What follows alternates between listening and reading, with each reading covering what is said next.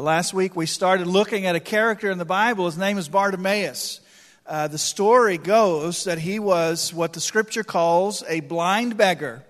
And he was sitting on the side of an old dusty road right outside of Jericho when Jesus and his companions, the scripture says, some of his disciples, but also a large crowd began to leave the city.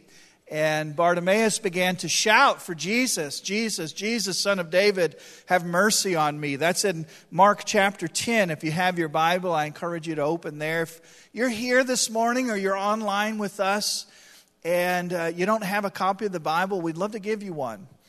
We study from it every week. I know many people use their electronics. They have the Bible app and all hundreds and hundreds and hundreds of translations. But some of us still love that old printed Bible.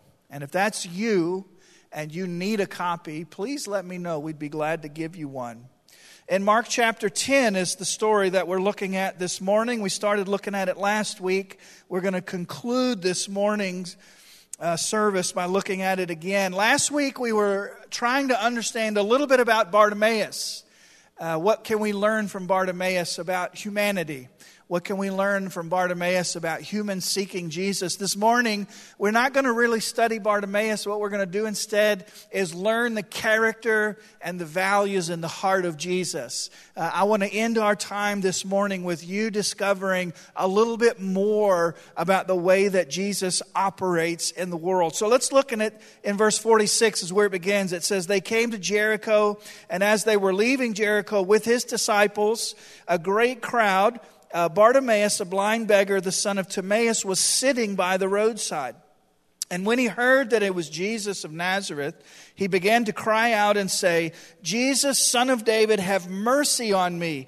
Now, your translation, there should be an exclamation point there. He's there on the side of the road, and he's beginning to shout and yell for Jesus to have mercy on him. Verse 48, many rebuked him, telling him to be silent. But he cried out all the more, Son of David, have mercy on me. Again, yelling. And verse 49 says, and Jesus stopped and said, call him. And they called the blind man, saying to him, take heart, get up. He's calling you. And throwing off his cloak, he sprang up and he came to Jesus. And Jesus said to him, what do you want me to do for you? And the blind man said to him, Rabbi, let me recover my sight. And Jesus said to him, go your way, your faith has made you well. And immediately he recovered his sight and he followed on the way. Now, if you're looking at this text this morning and you're thinking to yourself, oh, I wish that I had not missed last week. You can go back and look at it online in its full and entirety. But I'm going to summarize what we talked about last week. I want you to know some things about Bartimaeus. Bartimaeus first understood his need. Last week, we celebrated the fact that Bartimaeus understood he had a need. And we also thought about the reality that you and I, everybody who's here this morning, everybody who was here last week, everybody who will be here next week, we all have needs. The blessing that Bartimaeus had was that he knew his need. He understood that he had need. He had a physical need. Some of us have physical needs here this morning. Some of our needs may be spiritual. Some of our needs may be emotional. Some of our needs may be relational. But he understood his need. He also refused to be silenced. Last week we coined a term called holy stubbornness. Now he was there on the side of that dusty road and he saw that Jesus, I shouldn't say he saw, he was blind. He didn't see that Jesus was walking down the side of the road. He heard that Jesus was walking down the road and he was crying out. And the scripture says he was rebuked, but he refused to be quiet. And it says he called out all the more. He had a holy stubbornness about him that would not be silenced. He was prepared to respond. He threw off his cloak and he sprang up and he went right to Jesus. He answered wisely when Jesus says, what do you want? He was prepared to respond. He said, oh, Rabbi, let me have my sight. He answered wisely, and he understood the implications of being healed and restored and touched by Jesus. The scripture says that after he had an interaction with Christ, after Christ restored him and healed him and gave him his sight back, he became a follower, a disciple of the Lord Jesus Christ. He understood that when Christ worked in his life, there was this transition moment where he was going to become a follower of Jesus. And so last week we focused on Bartimaeus. And this morning we're focusing on Jesus. If you have your notes, you see that I want to make 3 main points for our consideration this morning, not only because they teach us a little bit about the character and the value system of Jesus, but because there's a direct application for our life. Let me share with you the first. The first thought that I want to share with you this morning about the character of Jesus is that even in a noisy crowd, Jesus responds to somebody's cry for help. Now we see that in the scripture. It's as clear as it could be. There's a crowd, there's a group of people there, there's movement, there's stuff happening, they're on the road, they're traveling, it's loud, it's noisy, it's dusty. There's all kinds of things happening, but one of the things that's true is that there's a man there that has a need and he's crying out for Jesus. And if you're making notes this morning, if you're the note-taker type of person, may I just encourage you not to write down that Jesus heard the cry for help, because he did more. That's why I chose that word respond kind of strategically. Jesus didn't just hear the cry for help. Jesus responded to the cry for help. And I want for us to look at that in the scripture. It starts out in verse 46. They came to Jericho. They're leaving Jericho. While they're leaving Jericho, Jesus is with his disciples. That's a group of people. And a great crowd. That's another group of people. Bartimaeus, who is a blind beggar, who is the son of Timaeus, was sitting by the roadside. And when he heard that it was Jesus, he started crying out, "There's the cry for help." And they rebuked him and told him to be quiet. Verse 48, but he cried out all the more. There's the cry for help again. "Son of David, have mercy on me." And verse 49 says, and Jesus stopped. And I want to give you that phrase this morning as a tremendous source of hope and excitement and encouragement for your soul. At a busy place with important things happening, a busy Messiah with a busy crowd on a busy road, when somebody cried out for help, Jesus stopped. I cannot overemphasize the importance of that for you and I. I mean, when you think about the story, when you think about the text, there's so many reasons for him to not stop. In fact, that's what the disciples were thinking, and that's what was on the mind of the crowds when this dusty beggar on the side of the road starts yelling for Jesus. "Hey man, be quiet. We're doing important stuff over here. This Messiah is busy. We're on the way out of Jericho to the next town. There's a full itinerary of ministry. We've got to be here. There's a healing at 2. There's a sermon at 5. Like, we've got important stuff to do." But do you see what happened? Jesus stopped. I want you to hear this morning, not just with your ears, but with your heart. You have to understand that in the seasons of life where everything is kind of like passing you by, you feel like you're sitting on the side of an old dusty, dirty road and the world is passing you by. The disciples are running out ahead. There's a great crowd dancing and rejoicing around Jesus and telling him how great he is. And there you are, broken on the side of the road, wondering if he hears you. He does. And he does more than that. He stops for you. If you're in Christ, there was a time in your life where you were like Bartimaeus, crying out to Jesus. You probably had a lot of things going on in your life. Some of them may not be great, but you cried out, and Jesus stopped. And I know that phrase is so easy for us to pass over, but dear friend, this morning, would you let that phrase grip your heart?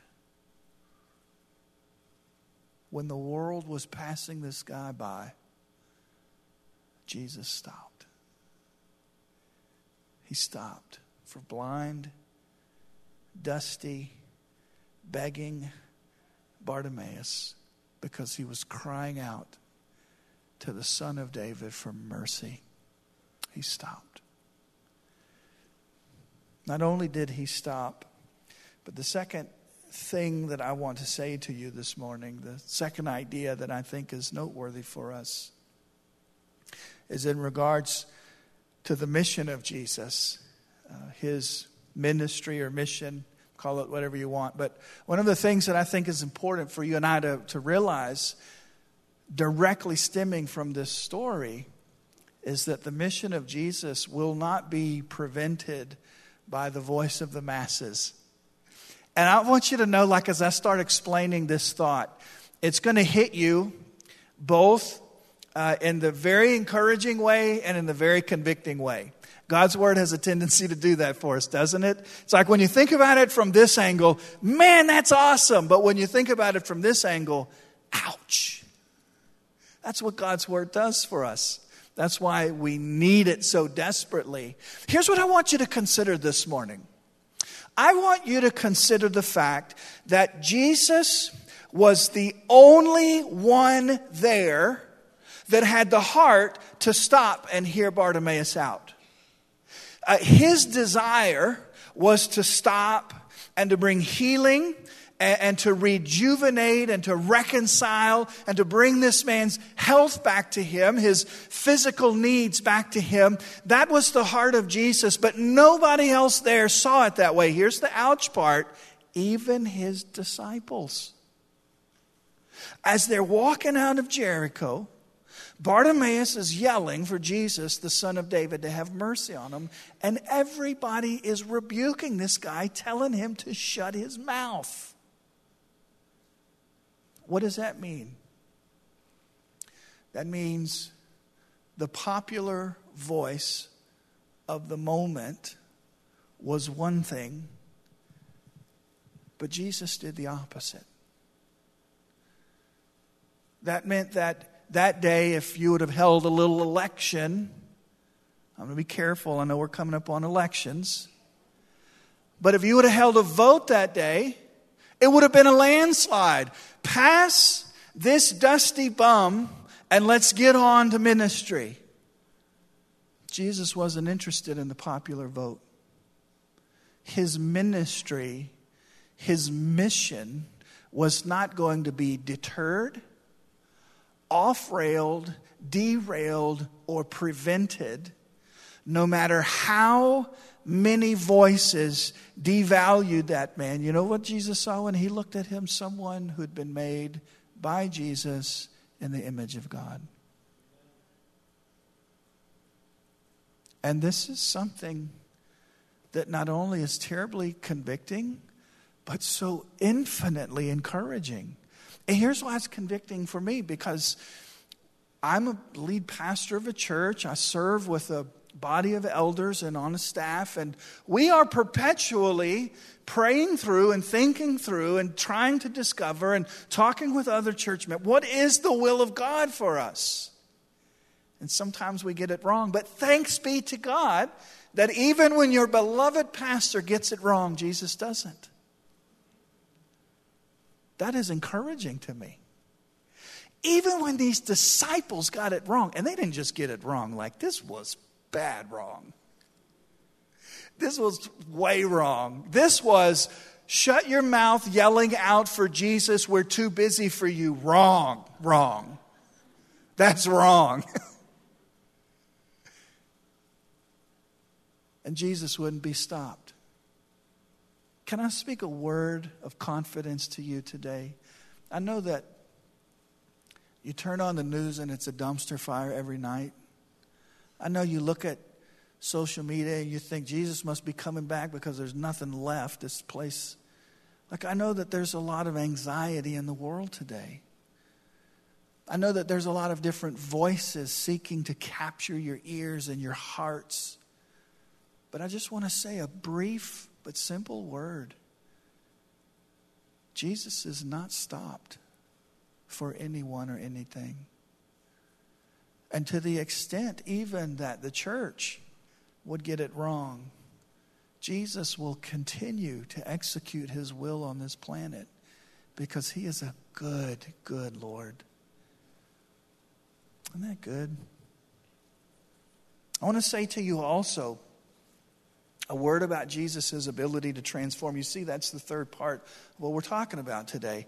The transformation that Jesus brings is actually twofold. There's two profound transformations that happen in this text that we've looked at. Now, probably it doesn't take a theology degree to pick out the first one. You probably have picked it out. Everybody has probably picked it out last week if you were here last week. Or if not, then certainly you caught it the first time around that we read the text this morning. It's the fact that Jesus gives Bartimaeus his sight back. He transforms this man's physical life. And that's important. In fact, that's kind of critical and central to the story. But I would submit to you this morning that there is another transformation that happens that is equally important, and I want to share it with you. It's the transformation of the crowd. It's the transformation of the crowd. When we look at this text, here's what we find. We find at the opening a crowd that functions as an obstacle. Their perspective is negative of Bartimaeus. Their voice is preventative of Bartimaeus, and their actions are obstacles to Bartimaeus. They are actually rebuking this guy, telling him to close his mouth, stop crying out for Jesus, and on and on and on. So when we see this crowd, there's disciples in it. There's a great crowd of people there. They begin to rebuke him. When we experience and when we run into this crowd for the first time, what we discover is that the crowd is functioning as an obstacle for Bartimaeus to get to Jesus. And then verse 49 happens. And I want you to see how uncoincidental this is. Verse 49 says, and Jesus stopped and he said, call him. Do you know what Jesus did in that moment? Here's the thing. Jesus doesn't need that crowd. Jesus is Jesus. Jesus can accomplish whatever Jesus wants to accomplish without any of those people. He could have said, hey, Bartimaeus, wave your hand if you can hear me. Yep, you. Come down, I want to talk to you for a second. But he didn't do that. He looked at the crowd and he said, call him. In that moment, Jesus wasn't just going to transform Bartimaeus' sight. He was going to transform the very DNA of how that crowd operated. Because they went from obstacles to encouragers. Jesus said, call him. And he turned them from those who are blocking Bartimaeus from seeing Jesus. Look what he said. Look what they say. When Jesus says, call him, look what they say in verse 49. Their very next words, after they're rebuking him, after they're telling him to be quiet, look what they say in verse 49. Take heart, get up, he's calling you. Jesus transformed the crowd. I think that's applicable for us. Because I think it's important for us to pause and to think about areas in our life that we may be functioning the way this crowd was functioning when we first started the text. And we need the power of Jesus in our life to transform us so that we can function in the life of somebody else. And the second part of the story, where we're not obstacles, where our voice is not hindering somebody from seeking Jesus, but instead it's encouraging it. Instead, we are in a place under the hand and the might of God so that we are encouraging, ushering, bringing people to Jesus. I think that's a remarkable transformation, a hope that's a transformation that you will have in your own life. Now, this morning we've said a lot in a short amount of time. One of the reasons that we're going to pause here in the teaching for today is because the way that we're closing this morning is a little bit special. And so in just a moment, we're going to have a season of prayer. As we turn our attention away from the notes that you have in your lap there and the Bible that you have open, I just want to ask you to take what we've looked at this morning home with you and reflect on it and see if once again the Lord Jesus doesn't just kind of like rearrange our mind and our thinking about how good He is and how transforming Jesus is. And we look at this story. Some of you grew up in church. You've probably read the story 1,000 times. And this morning you're looking and going, whoa, He did transform the crowd. Jesus is so good. And I hope that this type of action is happening in your life as well. But as I said, we're going to close with a time of prayer. Many of you know our elder Richard Moscas. He is a dear brother, an incredible, incredible servant in the Lord. And he is going to be getting on an airplane tomorrow to go on a very important trip. He's going to be gone 3.5 weeks. He's going to be going to see 6 of the workers that we partner with on a monthly basis, those that we pray for and support, and many of them that we've even sent from here at the fellowship. He's going to be gone for 3.5 weeks. He's going to go visit 6 of our partners, 6 of our workers.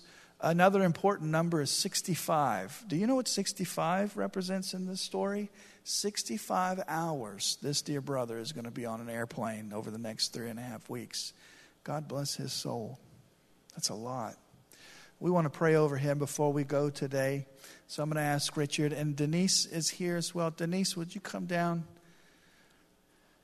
We want to be praying over Denise as well in this season.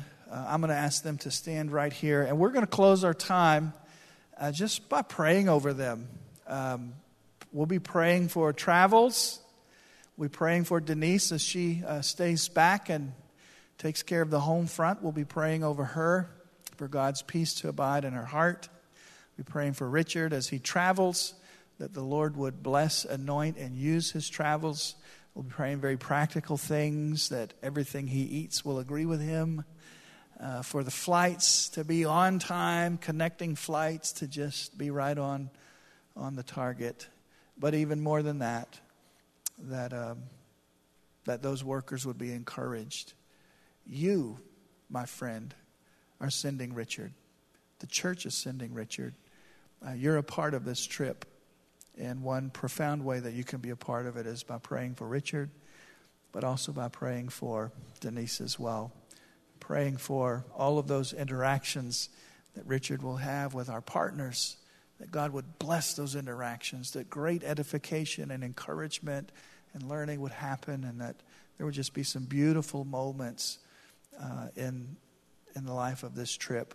So if you would like, in a moment we're all going to stand, but if you would like to come and just gather around Denise and pray for her, and gather around Richard and pray for him, then you're going to have that opportunity to come forward. Would you stand to your feet this morning? And if you would like to, would you come down right now and just gather around this wonderful couple and just start praying over them. In a couple of moments, I'll close us in prayer.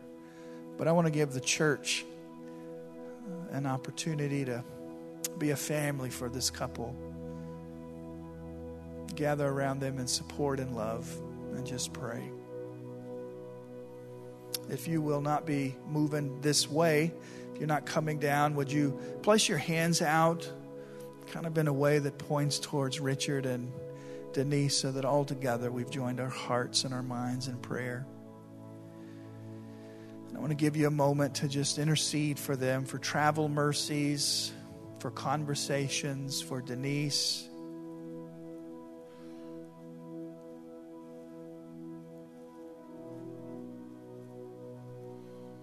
If you're worshiping with us online, we want you to participate with us. Would you take some time to pray with us?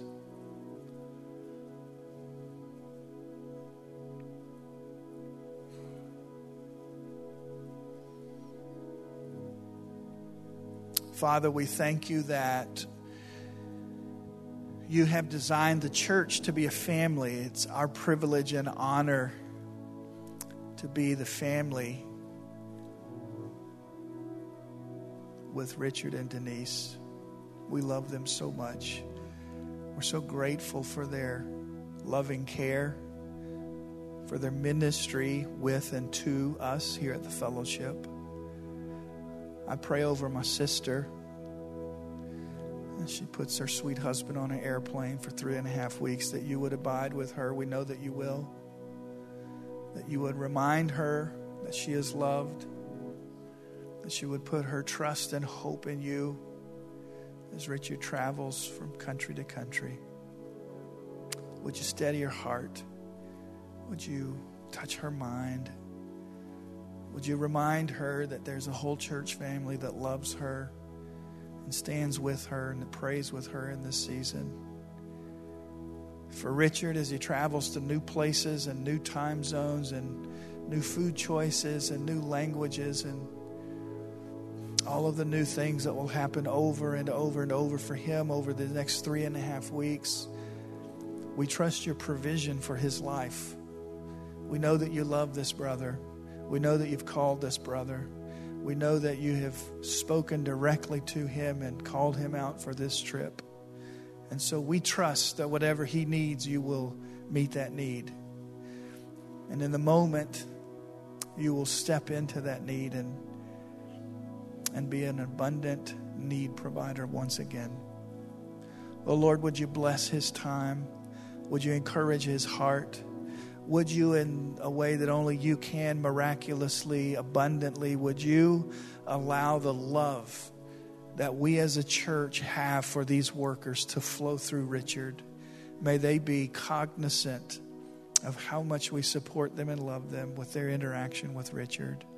We pray over this family, Lord. We ask your blessings over this family. We thank you for this family, Lord. We pray together in the name of Jesus. Amen. Amen.